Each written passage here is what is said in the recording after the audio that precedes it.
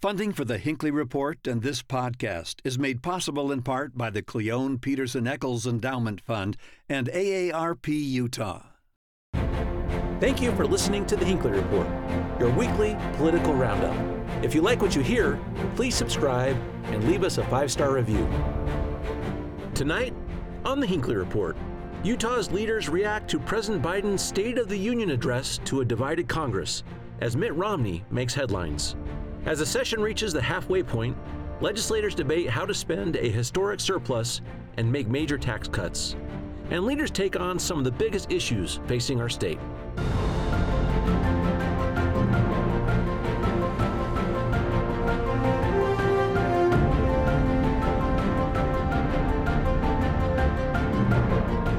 Good evening, and welcome to the Hinckley Report. I'm Jason Perry, director of the Hinckley Institute of Politics. Covering the week, we have Derek Brown, former chair of the Utah Republican Party, Kate Bradshaw, member of the Bountiful City Council, and Jeff Merchant, former chair of the Utah Democratic Party. I'm so glad to be with you all here this evening. A lot in politics, our legislature, and in Washington, D.C. And I want to start there because the president gave his State of the Union speech this week. And it's interesting that there are a lot of storylines from this that connect right to the state of Utah. But I want to get to the substance of that for just a moment with you, Jeff, considering your various roles here at the Democratic Party in particular. Some themes from this speech that you saw that may carry into the next general election. Yeah, I think there are a couple of things that we can look at. I mean, first and foremost, I think that this theme of continuing to find ways to bring ourselves together as a country was important.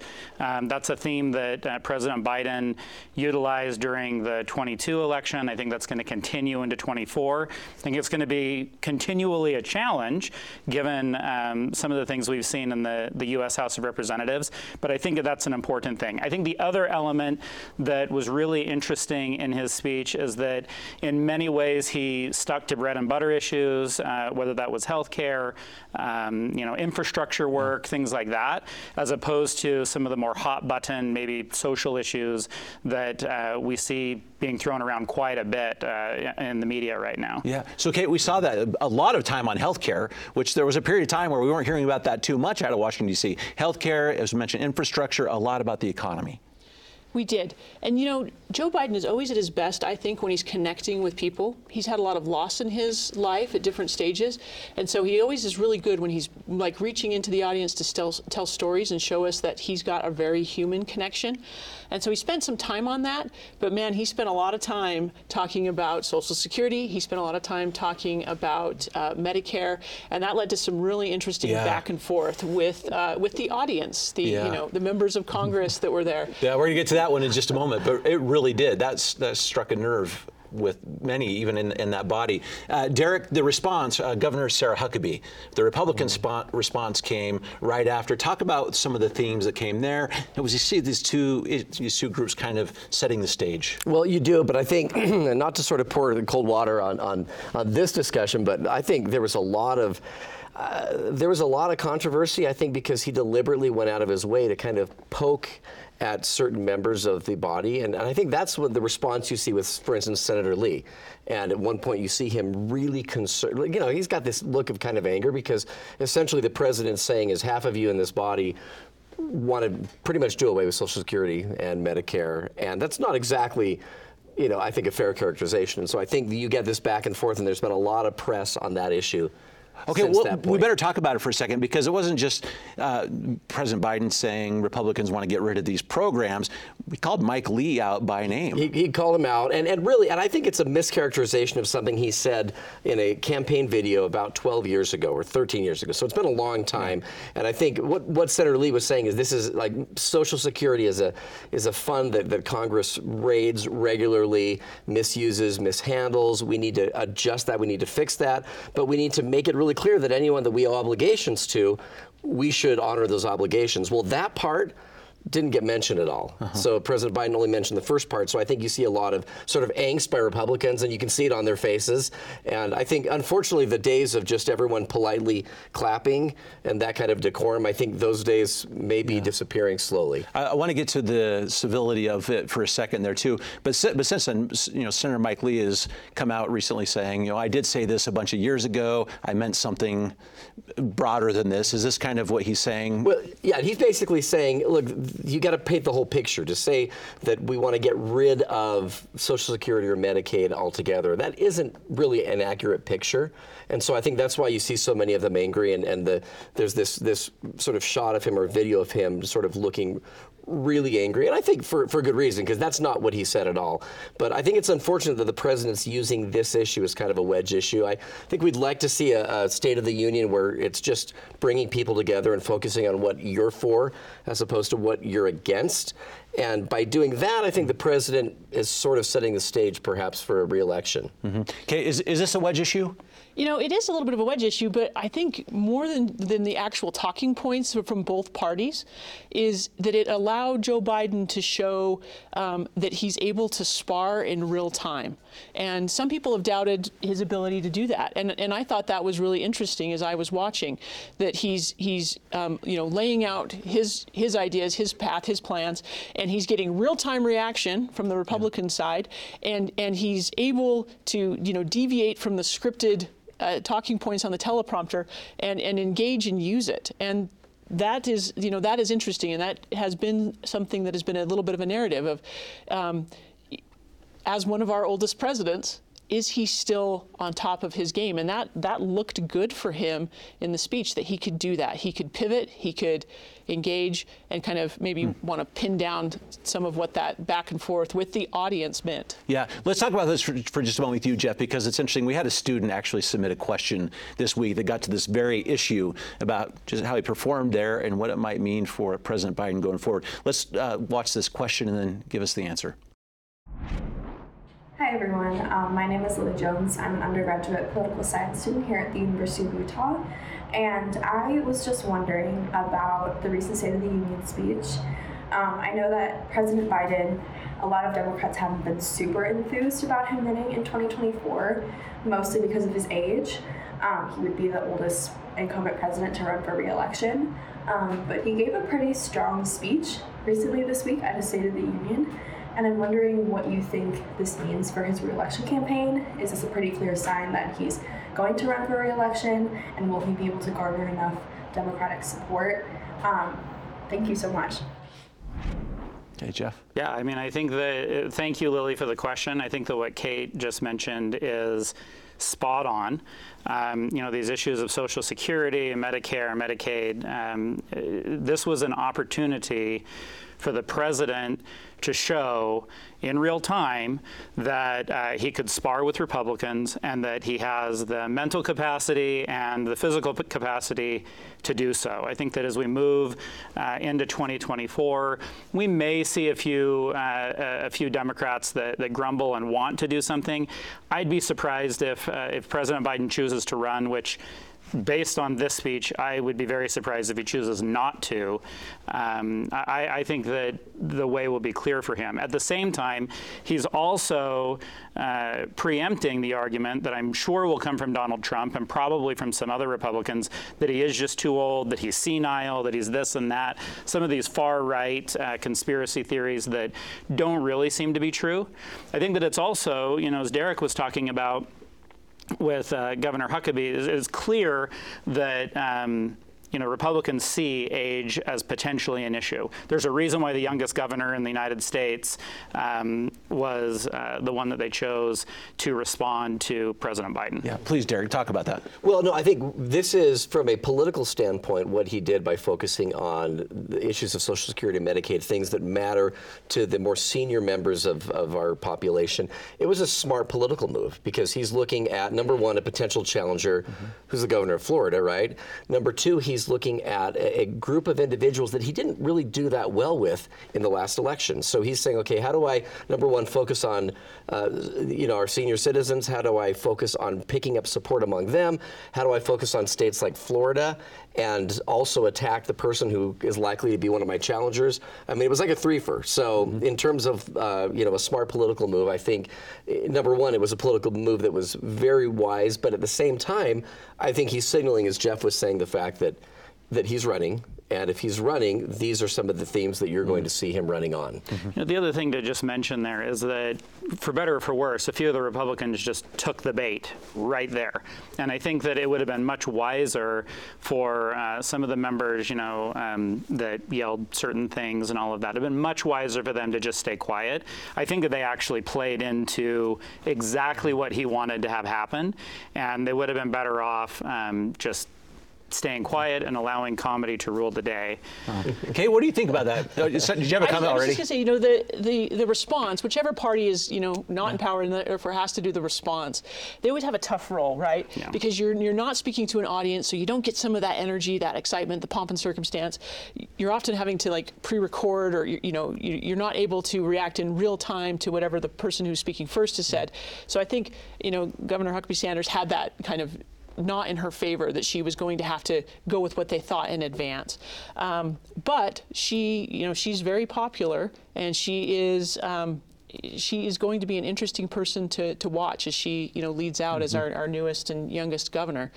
But I do think that there were probably more wins in the State of the Union for the president than there were losses, would be my overall assessment. Well, just your final take on what everyone's mentioned here. It's interesting in the State of the Union now, it's become common to have boos and people yelling. It is so. On both sides of the aisle. Yeah, Something's happened. At this table, I am certain that we are all political nerds, so we've probably all watched Prime Minister's Question Time, and Yes. that I think is what I see. Is this feels more like Prime Minister's Question Time, where you expect, the cheers, the boos, the jabs, and kind of the real-time live debate aspect, and that hasn't been our political tradition for the State of the Union, but it is becoming that. Yeah. Sometimes I think not in a good way, that it detracts from what I love about the State of the Union, but for those of you that love a good political theater debate, it's now got those elements. Yes. Let's talk about the political theater just a little bit too, because as I mentioned, threads of stories about Utah, even after the State of the Union, before and after. I want to talk about Senator Mitt Romney for just a second, Derek, because I just kind of set the stage. I want to show some video here as he's entering the State of the Union. He comes across George Santos, and there's an exchange going on between the two of them. I want to talk about for just a minute. Just watch this for a second, because there's an exchange, and then we actually get to hear what Mitt Romney thought about that. I want to watch this exchange. You can see them here on the floor of the House. Conversation happens here. And then here's what we get from Senator Romney right at the end of this, explaining what happened here. Why did you want to say that, Jim? I didn't expect that he'd be standing there trying to shake hands with every senator and the President of the United States. Given the fact that he's under ethics investigation, he should be sitting in the back row and staying quiet instead of parading in front of the president and people coming into the room. Okay, so of course, Representative Santos is under investigation, ethics investigation, because of some statements he made about his credentials, his career, his resume, lots of things on the line here. It's interesting we have this response. Talk about this and why Senator Romney is making these statements. Well, first of all, I think from a party standpoint, this is an absolute disaster for a political party, as Jeff would probably agree with me. If you're the chair of a party, The man stole from a dog. I mean, it just gets worse and worse. Well, if that was the only thing he did, then he'd be just fine. I mean, it gets worse and worse, and there's no recall mechanism for a member of Congress, right? I mean, the only recall mechanism is impeaching, and it takes 2/3 of the body, and they don't do that until an ethics investigation makes a recommendation, which is going on right now. So, I mean, there's no pretty way around this when his own party has basically said he should resign. So the guy's sort of a pariah there, and I would have expected, honestly, Romney to just be polite, shake his hand, and just kind of be the diplomat. It was interesting that he's showing, a punchy side to him that I don't know that we've seen necessarily in the past. Where if we got the right words in terms of the exchange, the two of them went back and forth, and it was not pleasant. And Santos punched back, and you saw a little bit of Santos because you wondered if this guy is as punchy as well. And it sounds like he is, and so that's why I think it made some headlines. Yeah, I think so too. Just Kate, one more thought on this too, with Senator Romney saying something. He's become the person there in the Senate that does say something. I was going to say, I actually have really come to enjoy this and really like this about Senator Romney. He will say the thing that a lot of us are thinking, but we don't say. No one wants to say. And he's said it, and with Derek, I'm a little surprised. He has that diplomatic background, so I'm a little surprised he said it, but I sort of enjoy he said it. And he's said it at numerous times. He said it about January 6th. He said it about COVID. He sometimes just said the thing, and to me it rings as being very authentic, and it's something that I like about Senator Romney is I feel like there's authenticity there. And I think a lot of Republicans were probably going, thank you for saying what we're all thinking. I think that actually this is a deeper issue for Senator Romney, and I actually really respect him. I'm surprised he did it, but I respect him for it. And I think that it goes back to what we were just talking about, which is this idea of what is the real purpose for these people that are in Washington, D.C.? And part of that is to pass laws, part of that is to govern the country, but it's also about being an example and being something that's a little bit better than each of us could be. And I think that Mitt Romney, through the impeachment process, through these other comments that Kate has mentioned, through the way that he behaved even the other night, shows this idea of integrity being important. And frankly, George Santos represents the opposite of that. He represents the exact opposite of that. And I could see how someone who's trying to make the body better would be really frustrated by that. I want to get to some very local issues too, because it does end up being how these people are elected. And all of you at some point have touched this issue of how people get on the ballot. You've held office before, Derek, currently in office, Kate, for you as well. But you all have been involved in what we've talked about on the show before, the Senate Bill 54, the two paths to get on the ballot through the caucus convention system and through signature gathering. And every session this comes up as to whether or not we'll be talking about chipping away at that in some way or modifying it. And we'll start with you, Derek, on this one, because we do have at least one bill I want to talk about. There's a couple in particular, but one this week. This is House Bill 393, primary ballot requirements. This is Jordan Tusher of South Jordan, and he's looking to change a little bit, saying that if a candidate gets 70% or better at convention, there would not be a primary. That would be the candidate for the party. Talk about that and what it means for this kind of long-term approach we've had to getting onto the ballot. Well, I had a chance to speak with him about this yesterday, coincidentally, and he made the comment. He said, look, I don't know of any circumstance, if ever, where a candidate's gotten over 70% and then lost. He says it's almost unheard of. And so the idea is, if you get 70% in convention, the reality is the chance of you losing is pretty much non-existent. So why should you have to have a primary, even if someone collects signatures? So what he's trying to do, and I think that this is something that I struggled with as a party chair, is you want the party to be, you want the party to be successful. You want it to be strong and robust. SB 54 sort of chipped away at that, and it created a way for someone to get around the party and around the party system. And so what it did is it exploited this tension between different bases of the party. And I mean, it sort of set off a time bomb right in the middle of at least the Republican Party. I didn't see this as much of the Democrat Party in terms of the back and forth and the consternation, but in the Republican Party, we debated this, and we're still debating this because it's had a lasting impact on the party. And I think what Representative Tusher is trying to do is find a way to sort of satisfy both sides, where you're not eliminating signature gathering altogether, but you're saying, practically speaking, at some point, signatures aren't really necessary. So, why sort of sort of patronize this cottage industry of signature gathering. Okay. I feel pretty strongly on this particular issue. I don't think Representative Tusher's bill addresses the underlying problem with the caucus convention system, and that is the neighborhood caucus system, and the fact that we have struggled to have turnout from the individual precincts, and in particular, we've had underrepresentation from women, from younger families in particular, because it's a hard system to show up that one night.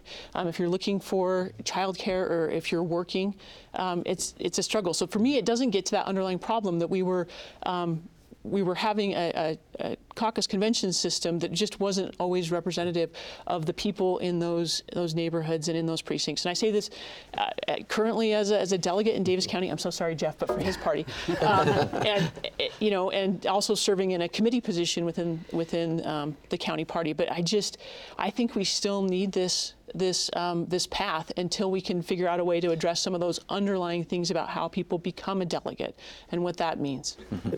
Jeff, give us the Democratic perspective on this, because you're impacted also. This is what I call a popcorn moment. We'll just sit back, eat our popcorn, and watch Republicans argue. I mean, I don't know if I totally agree with Derek on this one.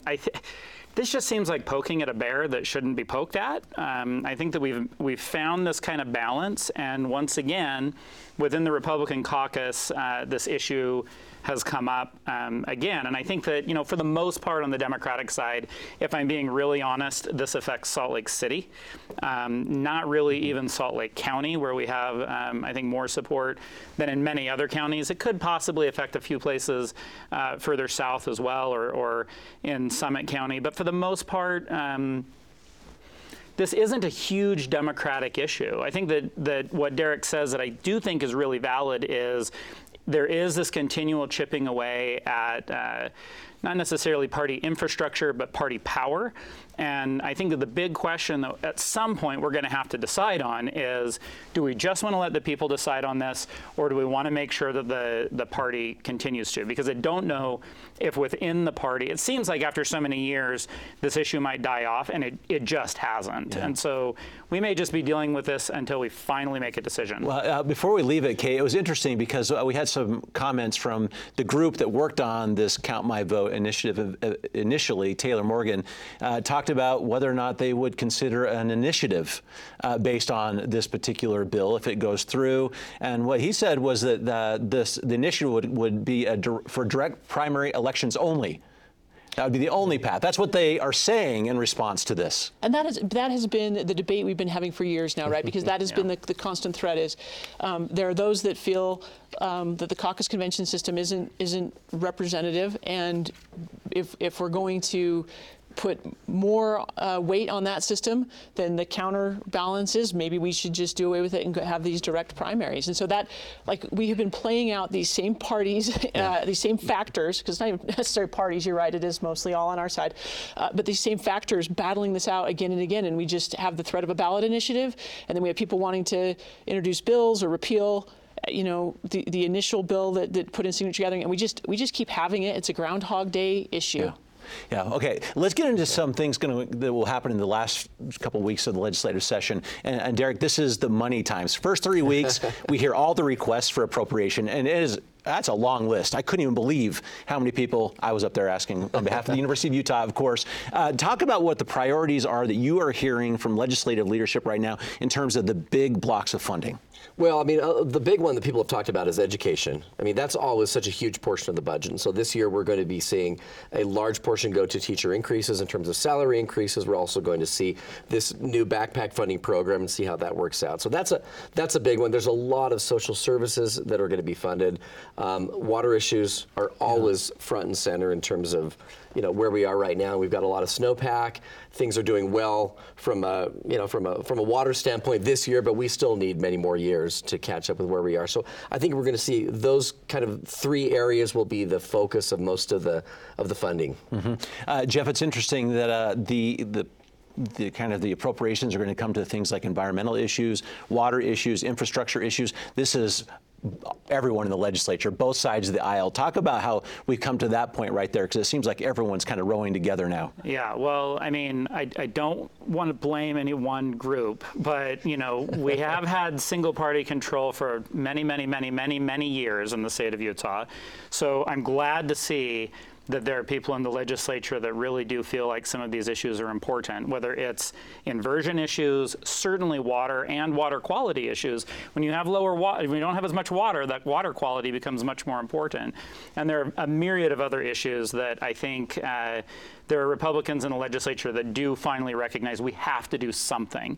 And it'll be interesting to see what kind of solutions they come up with. I don't know if those have all been resolved quite yet, but I certainly think that especially along the Wasatch Front, there's just no choice but to start addressing some of these matters. Kate, what are you hearing on tax cuts? Ooh, they are looking at a number of different things. They won't finalize the package until they get new revenue estimates, which happens just right around President's Day for the legislative process. But there are groups that are looking for changes to sales tax on food, the state portion of the sales tax on food. There's three That's going to happen? I don't know if it's going to. I think that there are three different ideas that have been floated in different bills. But what I've heard from legislative leadership is they feel like there's still the silos for income tax between education and now also some social services. But that's where our revenue growth is. It's in the income tax side.